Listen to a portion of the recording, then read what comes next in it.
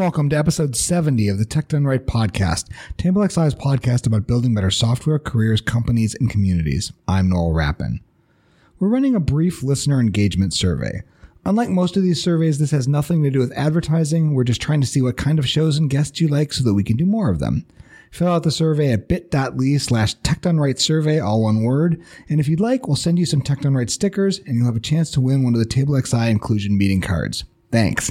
That's bit.ly/TechDoneRightSurvey, all one word. If you like Tech Done Right, keep an eye out for our new podcast, Meetings Done Right. Meetings Done Right is 12 episodes with communication and culture experts, all focused on how to improve your meetings using the new TableXI inclusion meeting deck and other tips and techniques from our experts. For more information about the podcast and to learn how to buy a meeting deck of your own, go to meetingsdoneright.co or search for Meetings Done Right wherever you listen to podcasts. Today on the show, we have Ashley Quinto Powell. Ashley and I have run a workshop together called How to Buy Software, aimed at people who want to buy custom software but aren't sure what the process will be like. In this episode, we try to compress a 4-hour workshop into a 45-minute podcast. Ashley will talk about what to expect in the sales process, and then Ashley will interview me about what it's like to work with a development team. I hope you like it. And now, here's the show. Ashley, would you like to introduce yourself to everybody? Sure. I'm Ashley Quinto Powell. I'm the Director of Business Development for TableXI. Today, we are going to talk about how to buy software. We're going to talk about what you need to do, first of all, as somebody who wants to purchase custom software, how you go about that and what to look for. And then we're going to switch things around, and Ashley's going to, I think, interview me about what to look for in a development team. I'm very excited. Yeah. So, Ashley, how do you buy software? That's a great question. I guess that's the key question. Yeah. Yeah, it is the key question. So I have been involved in technical consulting sales since about 2008. And I've helped lots and lots of companies go from, I have an idea, I think we need to build something, to having a thing built. And there are so many questions that people have. Really, it's a nerve-wracking, expensive experience.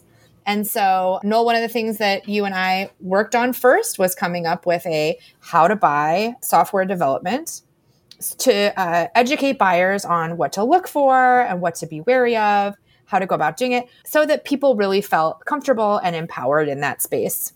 So what are some of the questions that people have, or what are some of the common misconceptions people have when they go off? So let's say I am a person, I think I have an idea for my business that requires me to get some custom software built or I might. What are some of the misconceptions I probably have as I start this process? The biggest misconception that people have is around the budget. People are very, very afraid to share what their budget is. There are a lot of fears around, well, if I tell you what my budget is, that's what the software project is going to cost. And that is not exactly true. Often when I ask about budget, I want to understand what level of application we can build for you. And there are interesting things we can do at a lot of budgets. On a lower budget, maybe that looks like putting together existing software and making some buy versus build decisions, because often buying pieces of software is much cheaper than building a whole new custom application. Then on the other side, if you have a big budget, one of the things that you can do is validate that users will like it, that it's intuitive, that it really has a positive ROI before you actually start to spend money on software builds. So there's lots of things that you can do. Starting with what's your budget is a great way for somebody like me to assess, okay, either I should direct you to someone who can help you accomplish what you need to accomplish, or at least get close for your budget, or maybe that's something we can help with. What are some of the things people should understand or questions they should have answers to about the thing that they want to build before they start? And what are things that they can expect a software partner to help them answer? Well, one of the things that I think people underestimate is how important the quality of code is. When I say that we develop outstanding code, what I mean is that it will be easier to maintain, easier to update. It will stand the test of time a little bit better. I think part of it is that apps often look so much more simple than they really are to someone who doesn't understand what's underneath the hood. And so we have this idea that you can spin up a simple looking app for no time and no effort.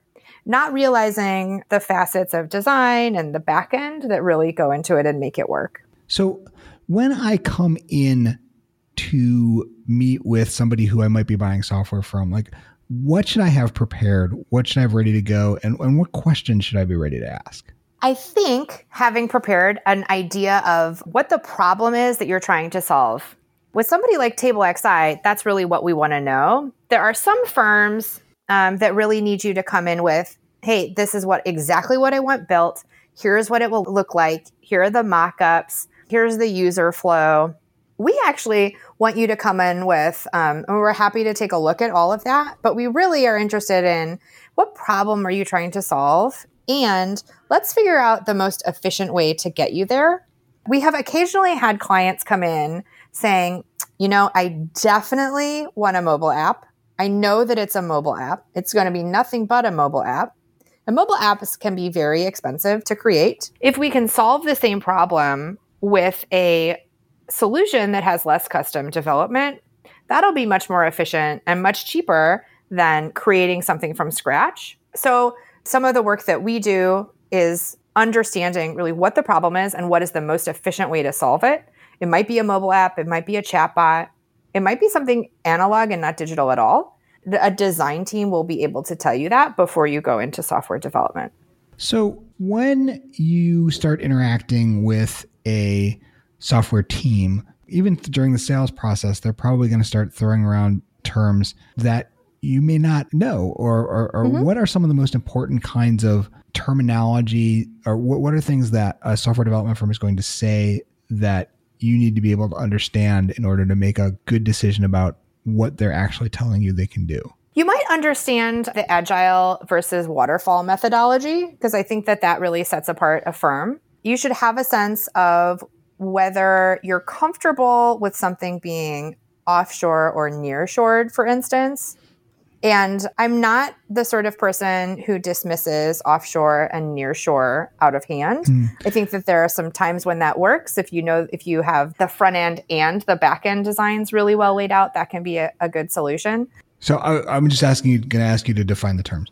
Offshore and nearshore being where the development is actually sourced, where the development actually happens, right? Offshore and nearshore refer to where the developers are actually working.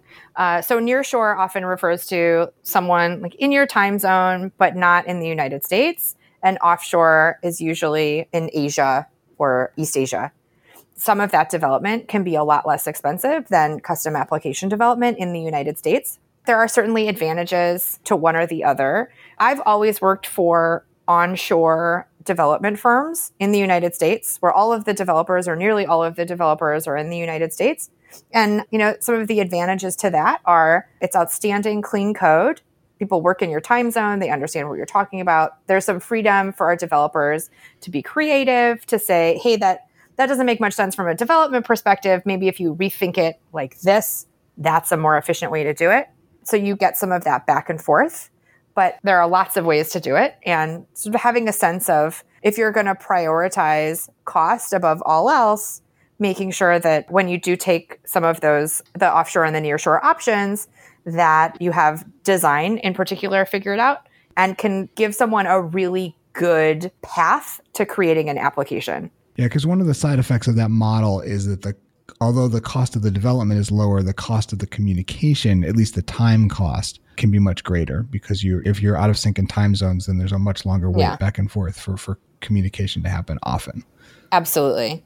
And also, I can't stress how important the creativity is too. Developers working collaboratively with you who are in the United States often feel very, very comfortable culturally telling a client, listen, you're the client, we'll do whatever you want, but this is what I recommend. And I think that this is a more efficient, and by that I mean time and money efficient way to do it. So maybe we should consider just tweaking that expectation a little bit, or tweaking that functionality a little bit. And that I think can be really, really helpful, particularly when you're spinning something up that is, aren't they all critical to your business? Yeah. If it's not important to your business, I guess you shouldn't be doing it. Do you want to talk a little bit about agile versus waterfall, or at least in terms of like what to expect about what those might imply in terms of the way in which you'll interact with the software team? Sure. One of the greatest advantages to Agile, which is what many software development teams ascribe to. Yeah, I would say if you're looking at like small web development shops, it's going to be really common. Yeah. But one of the reasons is because it allows a client in particular to change their mind really quickly. I have yet to see a project that doesn't have some pivot in the middle, small or large, especially in the startup world where you're getting advice and feedback and have advisors and investors who want to see something slightly different as you're building. I've seen all of that up to and including a founder in the shower getting a great idea and wanting to pivot that afternoon. And Agile really allows you to pivot quickly and to have a really collaborative experience with your developers. Because typically, and many development shops will develop with Agile with a lowercase a, for instance. Well, they'll adopt some of the Agile methodology and not keep it super strict. Right. So there's a distinction here because there's actually a formal methodology called Agile, and then there's a like more informal set of practices that tend to be referred to as Agile that in the main tend to prioritize small scale decision making, not doing a whole lot of upfront planning, and being able to respond to change over time. And constant communication. Yeah. So scheduling times to meet with your client and the team, scheduling times to look back at the last 2 weeks and say, okay, how'd that go? Those are really good opportunities to sort of check in with the development. One of the things that is scary about software development is, up front, you need to make a decision about whether you're comfortable on a time and materials contract or a fixed bid contract. And that probably is like the biggest factor. I think people sometimes will consider them side by side, but that tends to be a mistake so I'll back up a little bit. Time and materials contracts mean you pay for the hours of our development team that you use, plus any expenses. If it's a 3-week project, you pay for 3 weeks. Done. Very simple. Then a fixed bid contract is where you say, hey, I have this idea. How much will it cost for you to make it? And the firm comes back and they say, well, I think it'll be about X.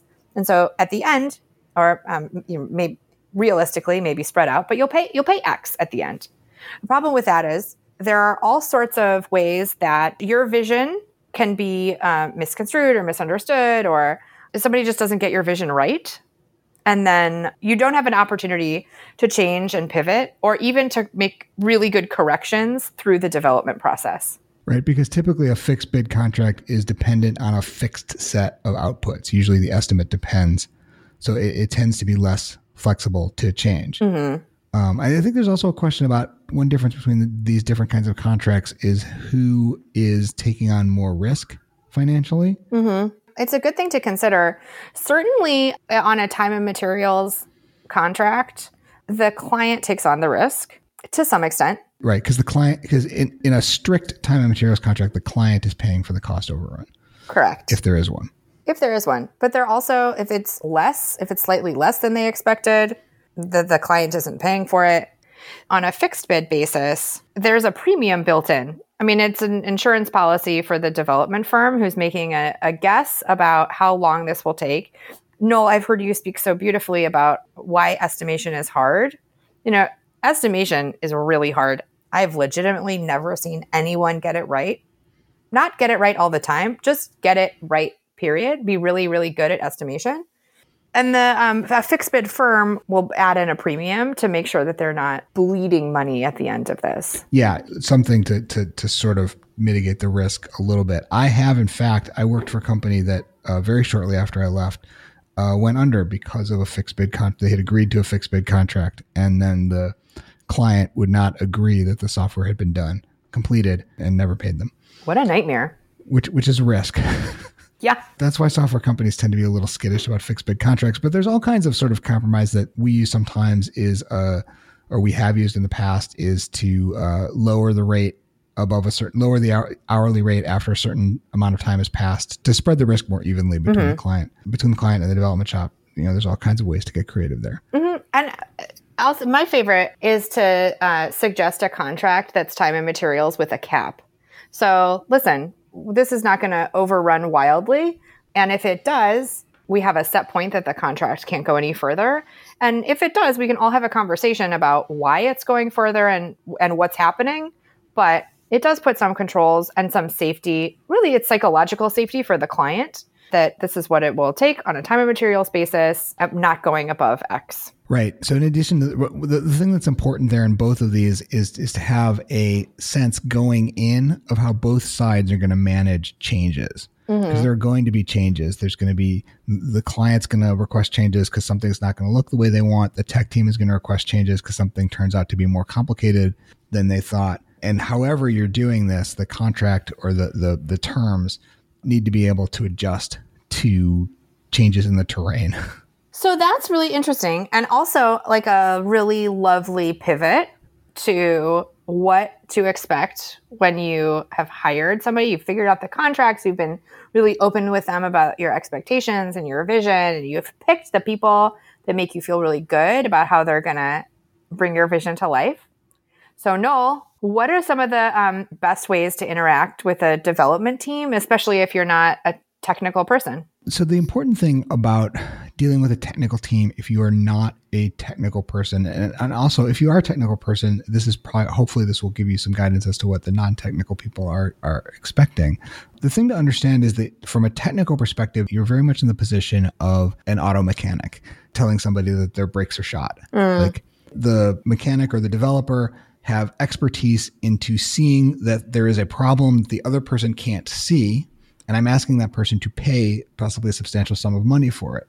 So it's incumbent on me to, first of all, try to explain the problem and to build up the kind of trust where when I say, like, here's this thing you didn't expect and can't see that is going to cost money, that you're paying me, that you believe me. So from the client side, what you want is you want to have that trust in your development team. And there are some things to look for and some things to expect. You should expect that if you want, there should be as much communication from you as you want. And I've dealt with clients who are comfortable with a wide range of interactions. I've dealt with people who are very hands-off. I've dealt with people who want to talk every day, but the developers should be willing to accommodate you, and they should have somebody who is there to answer your questions. Another thing that's important is that you get to see and interact with the software incrementally as it's being built. The key, one of the reasons why these processes that we call agile are so important is that you can make more fine-tuned adjustments over time if you work in smaller steps. And one of the keys to that is presenting the client with incremental pieces of software that aren't finished, that only have some of the functionality, but that the person can interact with and say, first of all, potentially find bugs. And second of all, say like, this is what I want to see. And this is not what I want to see. You don't want to deal with somebody that is not going to be able to deliver software to you regularly. And in the development process, regularly to me means daily or every other day. Like you should have incremental, you should have continual incremental process. Agreed. Tell me about estimations. Why are estimations hard for everyone? Estimating software is tricky. Estimating anything is tricky. I think that we in the software community tend to believe that estimating software is like uniquely hard. But if you've ever asked anybody to do like house renovations or landscape work, you know that estimation is actually just tricky. Like those projects are also often known for going longer and costing more than they originally do. And there are a couple of reasons for that. And there are a couple of things that a good software team will do to try and make the estimates as trustworthy as possible. One of the reasons why the estimates tend to be tricky is developers tend to be optimistic and tend to not necessarily think of all of the complexity. In that respect, it's much more common to miss complexity than it is to imagine complexity that's not going to be there. If you think about like one of my analogies is like, how long does it take to get to the airport? I love this. Yes. Yeah. I always say it takes 20 minutes to get to the airport, which is an estimate. And it assumes that traffic is going to be running cleanly and that I'm going to be able to find parking and that there's not going to be a rainstorm and all of that stuff. The net effect there is that all of those things make the journey longer. And no matter what happens, like I can't get from my house to the airport in 10 minutes, no matter how great the traffic is, like it's just too far. So I think that software teams tend to be really good at noting the complexity and noting like the minimum distance to the goal, but there's a whole set of interactions along the way that are easy to miss. They're easy to not realize. Sometimes you don't realize exactly how complex something is until you really start doing it. Yeah. That's sort of unavoidable. Well, in the development firms that I've worked with, I've always worked with really brilliant, honest developers who have always wanted to underpromise and overdeliver. And when it comes to the estimation, I think nobody wants to have underestimated something. And so there's this joke between software developers that if you're estimating something, you should double it and add a 0. If you think it's going to be 10, you should actually say it's doubled and then add a 0, it's 200. And so because the developers that I work with tend to be such wonderful, nice people, I think this is one of the things that makes estimates so troubling. They way overestimate something, and then it's difficult to land a client if you have way overestimated something. Right. So there's a lot of things going on there, because what happens is over time, if you're a software developer and you've done a lot of these estimates, is you sort of develop kind of rules of thumb. Like, I don't know exactly what the complexity is going to be, but I know there's going to be something. Mm-hmm. And that's where like these sort of jokey, like double and add a 0 kind of things come from, is that there's a legitimate, like, I know something's going to come up, but I don't know what yet.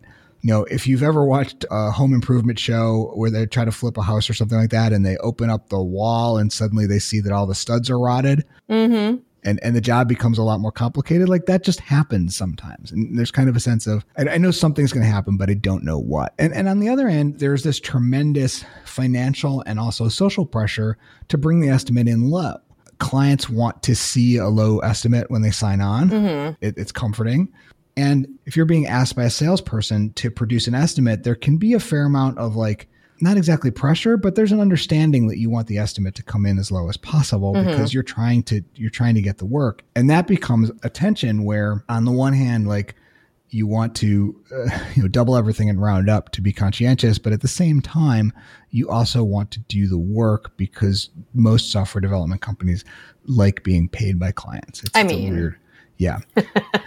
It's just a thing. Yeah, it is tricky. I honestly think it's because, that's a difficulty I'm willing to take on, because I work with such good, nice, honest people. And I'd rather have that sticking point and occasionally wrestle with, come on, you and I both know that's not gonna take 6 months. I'd occasionally wrestle with that over working with crummy people any day.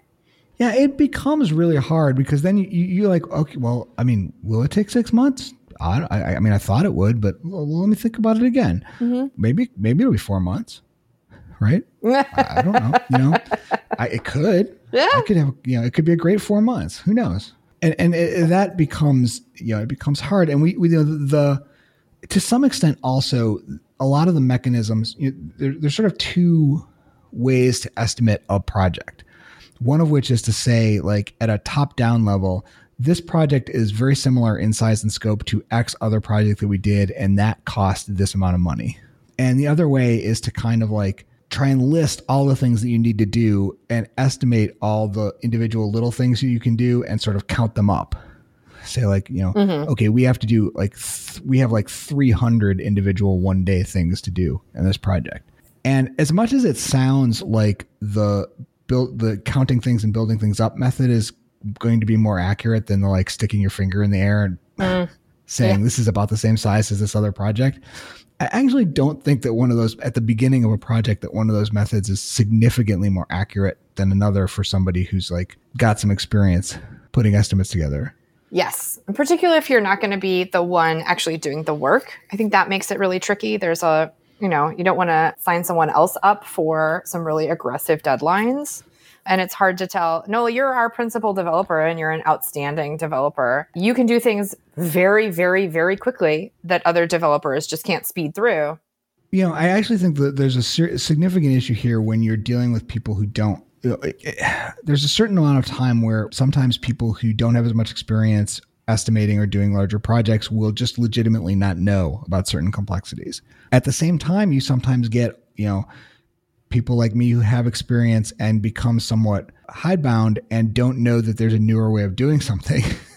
that might be faster. So everybody comes to it with certain blind spots. And it's tricky. Another thing that's tricky about this is that if you talk to a number of different software firms, you may get estimates across a wide range of things. And there's a certain temptation to like, well, of course, my long-term cost is going to be lower with the company that is going to give me the lowest estimate. But that is not necessarily true, in part because of some of the quality issues that you talked about earlier. A low-cost software that gives you low-quality software means you will be continually paying not just for bugs, but also you'll be paying because the cost of making changes will be higher because of the quality of the software. And a lot of times, a lower estimate, you have to ask carefully, like, who is producing the estimate? What's in the estimate? What value are they going to be able to bring? It can be tricky. Yeah, absolutely. Especially if you're not technical yourself, oftentimes you really only have price to go on and how you feel about working with somebody. So like out of hand, you can probably say, well, these people give me not a great feeling. I don't know how I'd work with these other people. So I'll narrow it down to 3 and then pick the lowest price. And I think that would be great, except it assumes that anybody does estimations perfectly. And really, we're just trying to do the best we can. Yeah. Another thing that is kind of important to know when you've hired a development team and that they're already starting to build this incremental software for you. Another thing that's really important to understand is that especially through the development process, there will be bugs. And there will be software that behaves not quite as intended. There'll be things that don't do exactly what you want. There'll be things that don't do exactly what the developer wants. Things will happen that are unexpected. And that's like, it's not great, obviously, but that's part of the process. Part of the process is finding those things. And especially early in a web project, I find that, a lot of things that come up really early on are super quick to fix.